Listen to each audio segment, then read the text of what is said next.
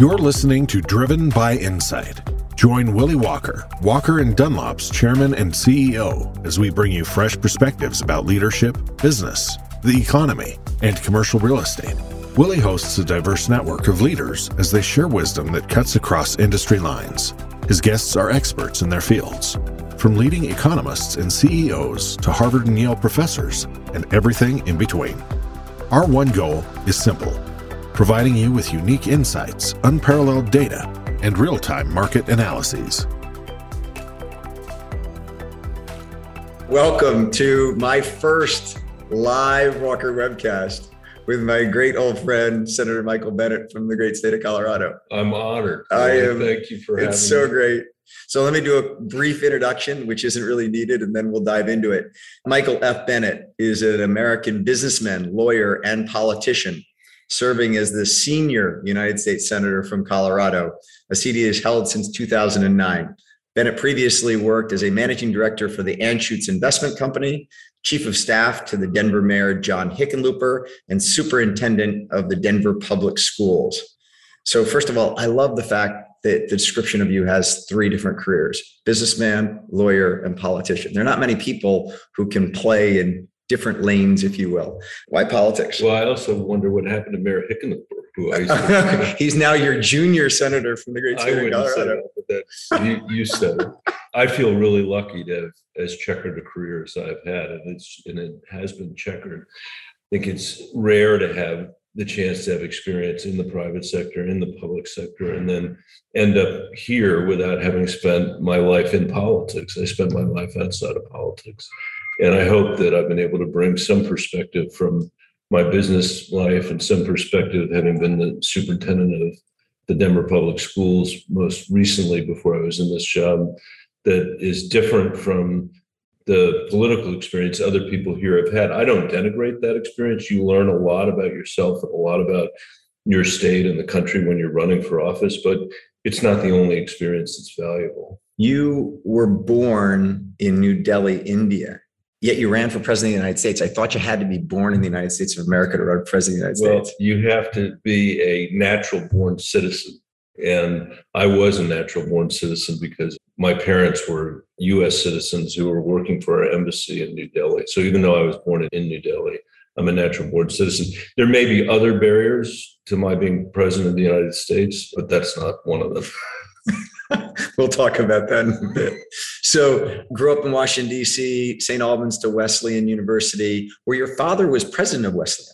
After I was there. After you were there. Yeah. That's neat. I mean, so you were the third generation of Bennetts to go to Wesleyan, right? Yeah. And then how'd your dad end up becoming president? The guy that was his predecessor in the job was somebody that they had hired, and he just couldn't connect with the Wesleyan community. And I think Wesleyan decided they wanted somebody who could connect. And my dad wasn't an academic, but he had a PhD and he had gone there. And I think that for a variety of reasons, that suited Wesleyan's purposes. And he loved the time that he was there. It was the best job he ever had, I think. And then he thought it was the best job he ever had. And then on to Yale Law School, where you were editor of the Yale Law Review. Yeah. Pretty heady stuff. It was the three most luxurious years of my life were in that place. I mean, the hard part was getting in. It was really, really hard to get in there. Now it would be impossible to get in there. But once you got in, it was 3 years of basically doing whatever it was you wanted to do. And there were a lot of great people there too. I enjoyed it. Isn't it, other than Amy Coney Barrett, everyone on the Supreme Court either went to Harvard or Yale? That was true. In fact, that may still be true. Yeah. I haven't been tracking it in the last couple. There was a time when half were from Yale and the other half were from Harvard. And, that I think is a shame. I think people ought to come from all over the country, on the court and in the Senate for that matter. I think we've overemphasized Ivy League credentialing. If you will, banged around a little bit of doing some politics, went to work for Dick Celeste out in Ohio, right. Worked for a law firm here in DC. You and your dad actually overlapped in the Clinton administration, isn't that right? We did. How was that? Yeah, well, I was trying to escape from my law firm, which was, a good law firm in Washington, D.C. You were working for Lloyd Cutler. Yeah, and I actually literally was working for him. I mean, on a case with him. I just didn't like practicing, at a big firm like that. So I left to go work for Jamie Gorelick, who was then the Deputy Attorney General. And that was the same time my dad was working in the State Department for President Clinton, Bill Clinton at that time. Would you ever see him? No. Well, I'd see him around, socially. Socially, but not from a work standpoint. Not from a work standpoint. And so you head west and end up meeting Susan when you're living in Montana? No, I really liked the job at the Justice Department. It kind of was coming to an end. I went back up to New Haven to be in the U.S. Attorney's Office up there. It's kind of a special detail. And I just reached the conclusion that I wasn't put on this earth to practice law. I just didn't enjoy it. I knew a lot of people who did. One was Susan, whom I had met in Washington. But 4 months after we met, she announced that she was going to move to Montana. So it was too early in the relationship to say don't move, and it was too late in the relationship to say see you later. So I actually drove her out there.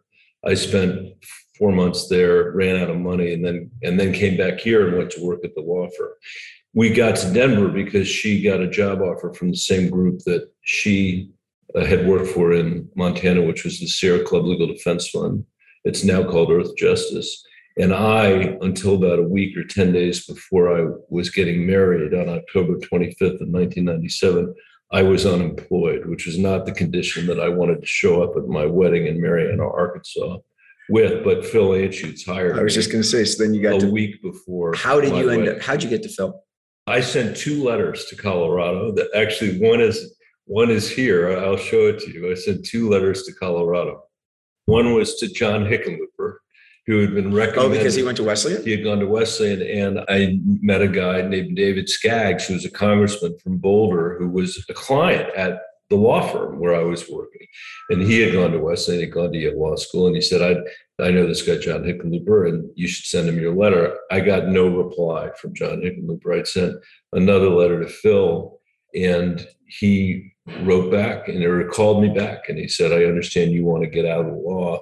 Why don't you come here and talk to me? So I flew on my nickel, of course, to Denver and stayed at the Comfort Inn on, next to the Anschutz headquarters on my nickel. And he hired me, which was. I remember you and I had lunch in Denver when you were working on the Regal Cinemas roll up, I guess, or buyout. Or you were buying debt on Regal Cinemas, which is now part of AMC. Is it part of that? No, it's separate. It is? Yeah. Okay. Yeah.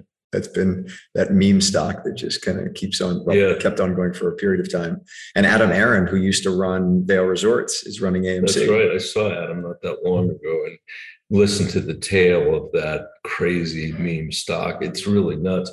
I'm not in that business anymore, obviously, but it was an amazing opportunity. I mean, it was 3 really significant movie theater operations. It was $3 billion of debt, which I bought pennies on the dollar, and the sub debt, the bank debt from United Artists, Edwards, and Regal Cinemas. And we created what was at that time the largest motion picture exhibitor in the world. And we took the $3 billion of debt down to $400 million of debt. And the thing just spat cash. It was unbelievable. So great. So I'm going to run through the next 2 stops because I want to get into the meat of some issues going on here now before you've got to run off and go vote. To John Hickenlooper as his chief of staff as mayor of Denver, then you become the head of the school board, the Denver public school system, and you run that very successfully. And then when Ken Salazar goes into the Obama administration, you get appointed by the governor to be the senator from Colorado. I'll never forget the day that you got sworn in, and I was in the observation deck up above, and all the senators lined up and shook your hand after you'd gotten sworn in. Take me back to that moment, because I have to tell you, as an outsider, just watching that was just the history and the sense of formality and practice and everything that makes this body what it is just kind of shown in that moment to me.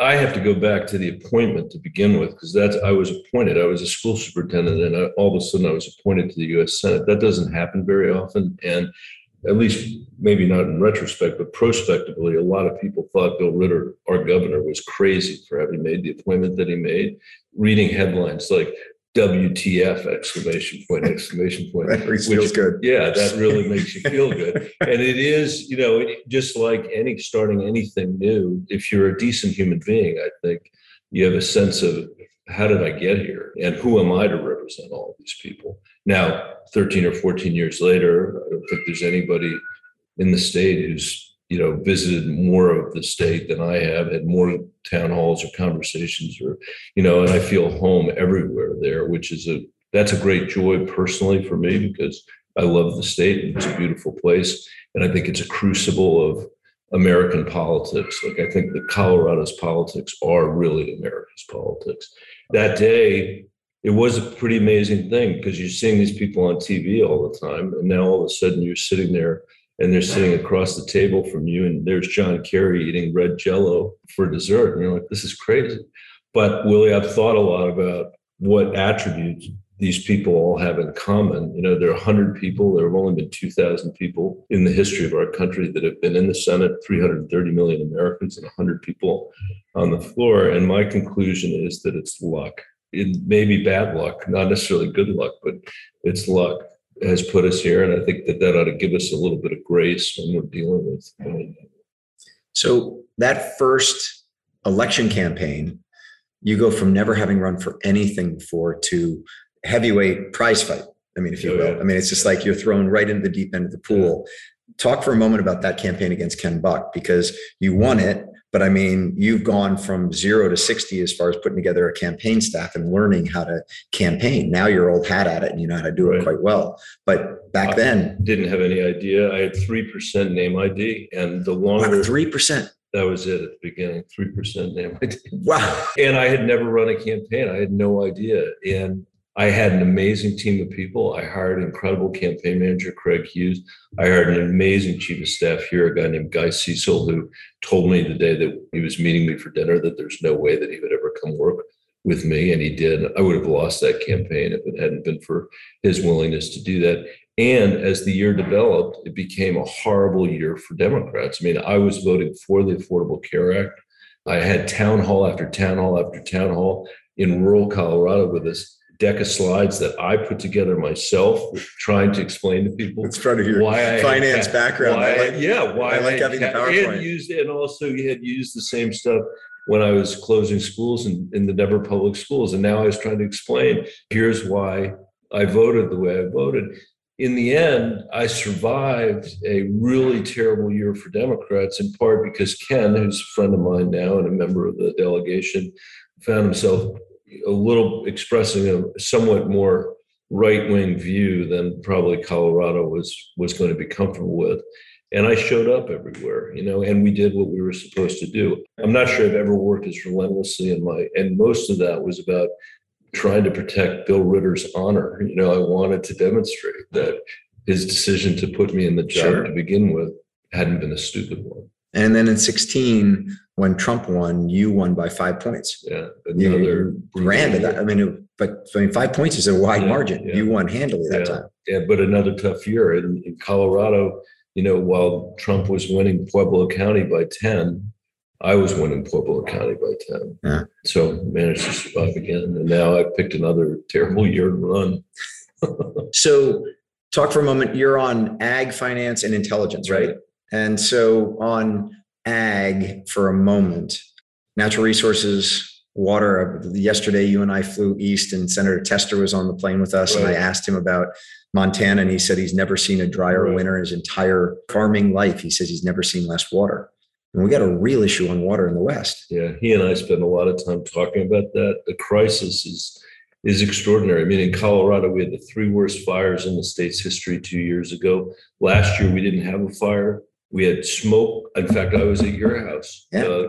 We had smoke for a lot of that year that obscured the mountains. You couldn't see them, and nobody lives in Colorado, so they can't see the mountains. There were days when there were health warnings because people couldn't go out. We had the worst air quality in the world, as did Utah. On one day of that year, that led me and Mitt Romney to take a rafting trip together on the Colorado River.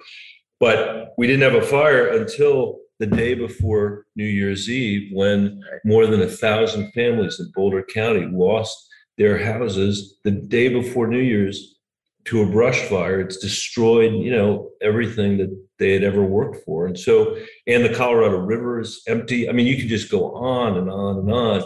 One of my great frustrations is that I think we've done a terrible job, those of us that are advocates for doing so about climate change have done a terrible job of trying to explain to the American people what this transition is actually going to look like. That's made it hard for us to get over this hurdle, or to put it another way, it's made it very easy for, say, Joe Manchin to be able to flick us away with his little finger and not even break a sweat. And we just have to do a better job. And I think people that are representing the West, where we are seeing the kind of dramatic reduction in water resources and in fires, I mean, we've got to make sure that we're elevating our voice here to get anything done.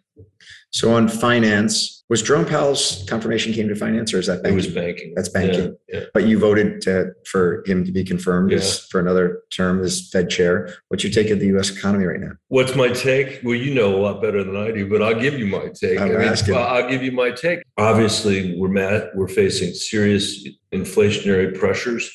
I had a conversation with Chairman Powell not that long ago. My concerns that the length of the Fed's intervention, the size of quantitative easing, the zero rates for as long as we had them, we're having it partly, in addition to the scarcity of housing that we have in Colorado and the fact that Colorado is a place that people want to live, that one other unintended consequence of these interventions, which is not to say whether they were right or whether they're wrong, is that housing prices are just going through the roof in Colorado. Asset inflation is just unbelievable. And, even before we were in the inflationary period we're in today, if I had to summarize my last 14 years of town hall meetings, it's really, really easy to do it. It's people coming and saying, we're working really hard, we're killing ourselves, and no matter what we do, we can't afford some combination of housing, healthcare, higher education, or early childhood education. If we can even find early childhood education, because no early childhood educator can afford to live in Colorado. We can't save. And to me, that's an anecdotal reflection of an economy that for 50 years has worked really well for the top 10% of Americans and hasn't really worked for anybody else. And I think we've got a real opportunity to ask ourselves right now, with the realization about the mistakes, the misjudgments that we've made about what China's participation in the global economy would look like. I think we have a real opportunity to think about, instead of how we think about privileging people that want to make stuff as cheaply as possible in China over everything else, we start thinking about how we create an economy that can create supply chains. We can onshore manufacturing with the kind of energy prices that we have in this country. I just think there's a real opportunity here that President Obama didn't pursue, President Clinton didn't pursue, President Trump didn't pursue, that can allow us to try to create an economy that when the economy grows, it grows for everybody, not just the people at the very top, because I don't think the democracy can sustain this level of income inequality and this level of economic mobility for another 50 years. I think it's impossible. You talked about early childhood education, something that you've been very involved with. What happens to Build Back Better? Is it dead? I think it's going to be very hard to get it over the finish line. Probably, if it does get over the finish line, probably the stuff that will remain are the climate provisions, which I think are important provisions. But, I'm deeply disappointed that we didn't create a more coherent package. And, obviously the piece that I led was the enhanced child tax credit, the enhanced earned income tax credit. That's one of those is Bennett Brown, and the other one is Brown Bennett. There's one I like better than the other. But, Joe Biden's very significant tax cut for working people and the child tax credit itself meant that families were getting $450 a month to help pay the rent, to feed their kids, to pay for a little extra daycare so they could actually stay at work.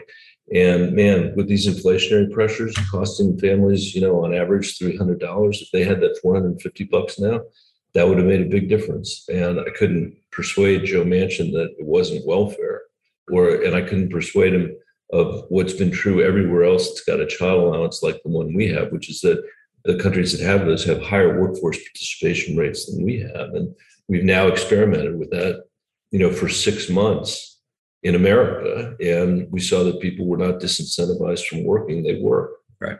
Intelligence, Ukraine, Russia. Obviously, there are things that you see on the Intelligence Committee that you can't talk about.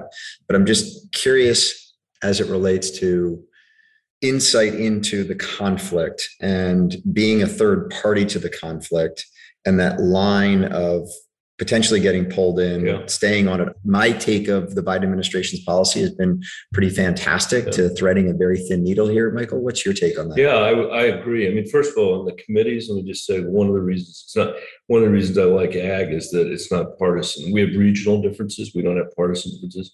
The Intelligence Committee also, we're meet in secret, and the partisanship, that stuff. Finance is brutal on that score generally. But I do think it was an amazing place to be for the last 18 months, watching Putin build up his troops around Ukraine, and frankly, watching him make some really fundamental mistakes, partly because of who he is, but partly because of the design of his society. I'm a huge believer in democracy, and I'm more, notwithstanding all the dysfunction that I've seen since I've been here, which is staggering levels of dysfunction compared to what I would expect.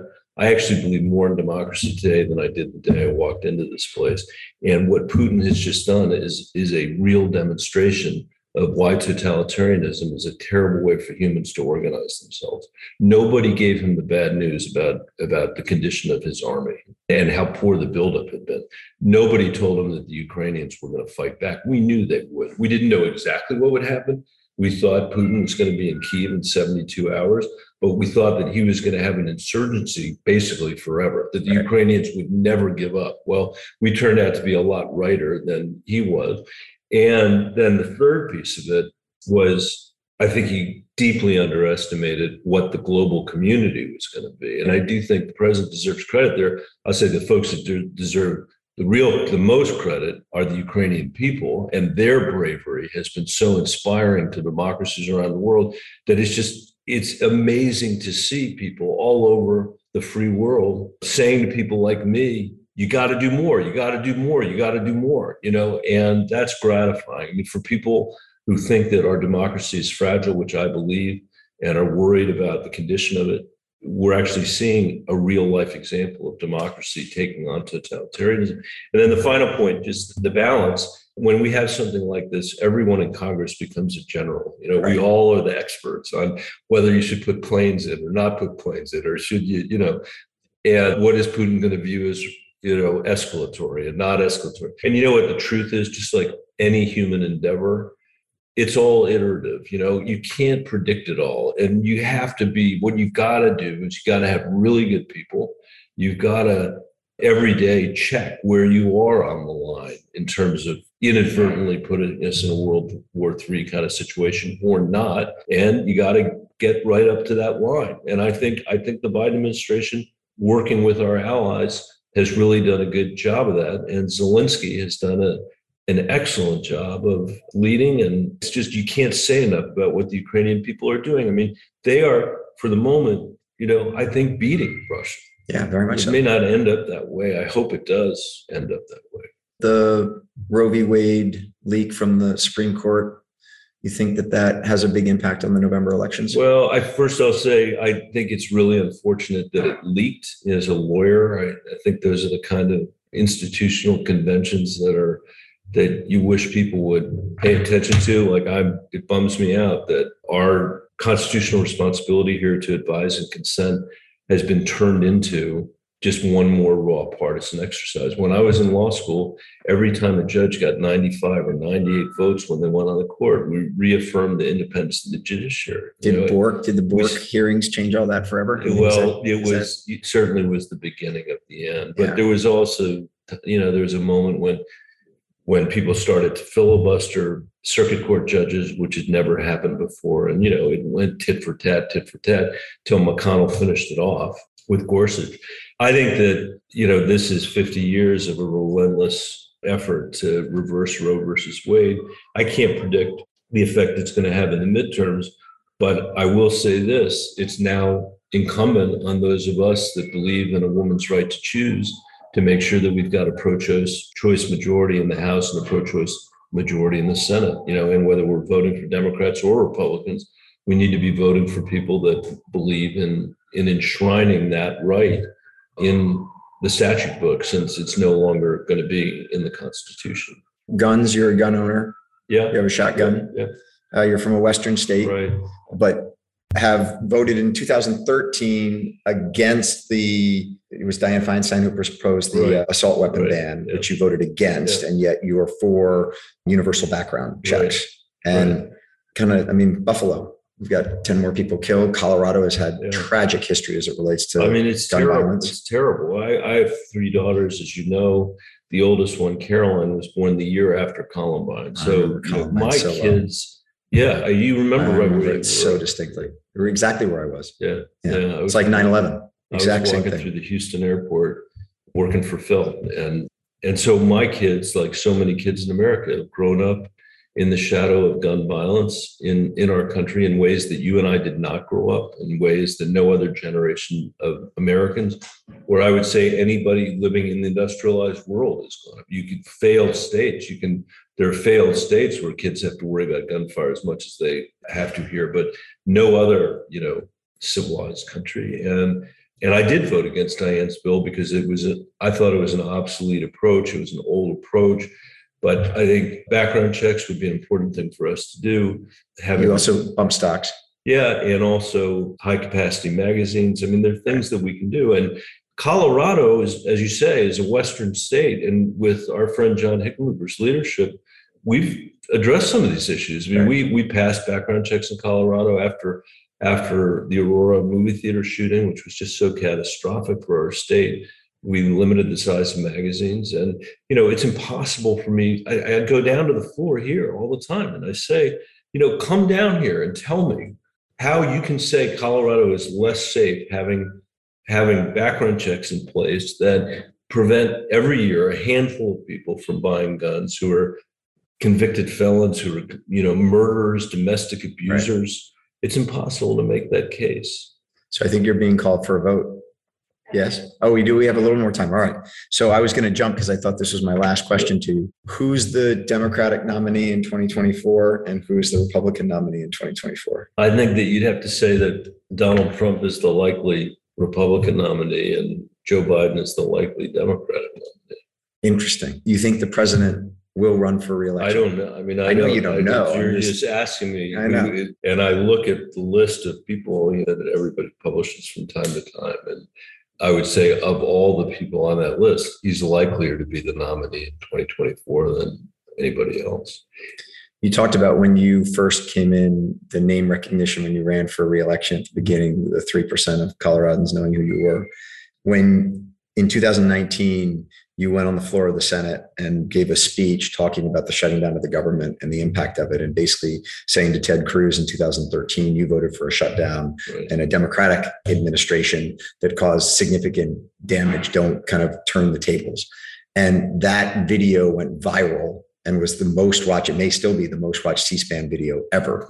Talk for a moment about seeing that happen on something that you've done. In other words, you obviously have a high profile job. Yeah. Lots of people know you are. I traveled to the East Coast with you yesterday and walking through the airport. Everyone knows who you are. But what was it like when that truly went viral, where millions and millions of people are watching it? I think it hit a nerve. For me, it was an amazing moment just personally, because I was not intending on doing it. I was just sitting on the floor next to Doug Jones, my colleague from Alabama, who spent the whole time looking like this, like I was a crazy person. But I listened to Ted Cruz, and the guy he goes out there and dissembles and dissembles and dissembles.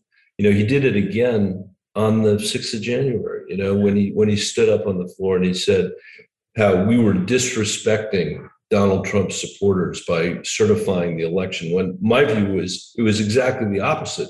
Ted Cruz was disrespecting people by not telling them the truth about what had happened in the election and that he owed them the truth. It was the same kind of thing that day. And I just kind of lost my mind because I had had enough of it. And I knew what it had felt like to people in Colorado in 2013 when he was shutting the government down while we were basically under a 500-year flood in my state. And by the way, when people of every single political stripe were coming together to actually get the job done and do their work at the local level.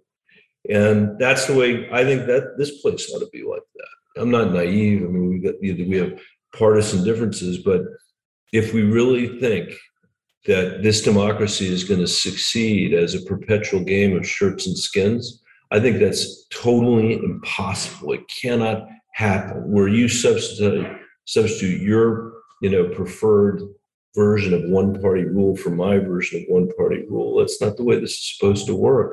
The way this is supposed to work is, this is the genius of democracy. The way this is supposed to work is not that we are supposed to agree with each other. That is not why the founders created a republic, a democratic republic.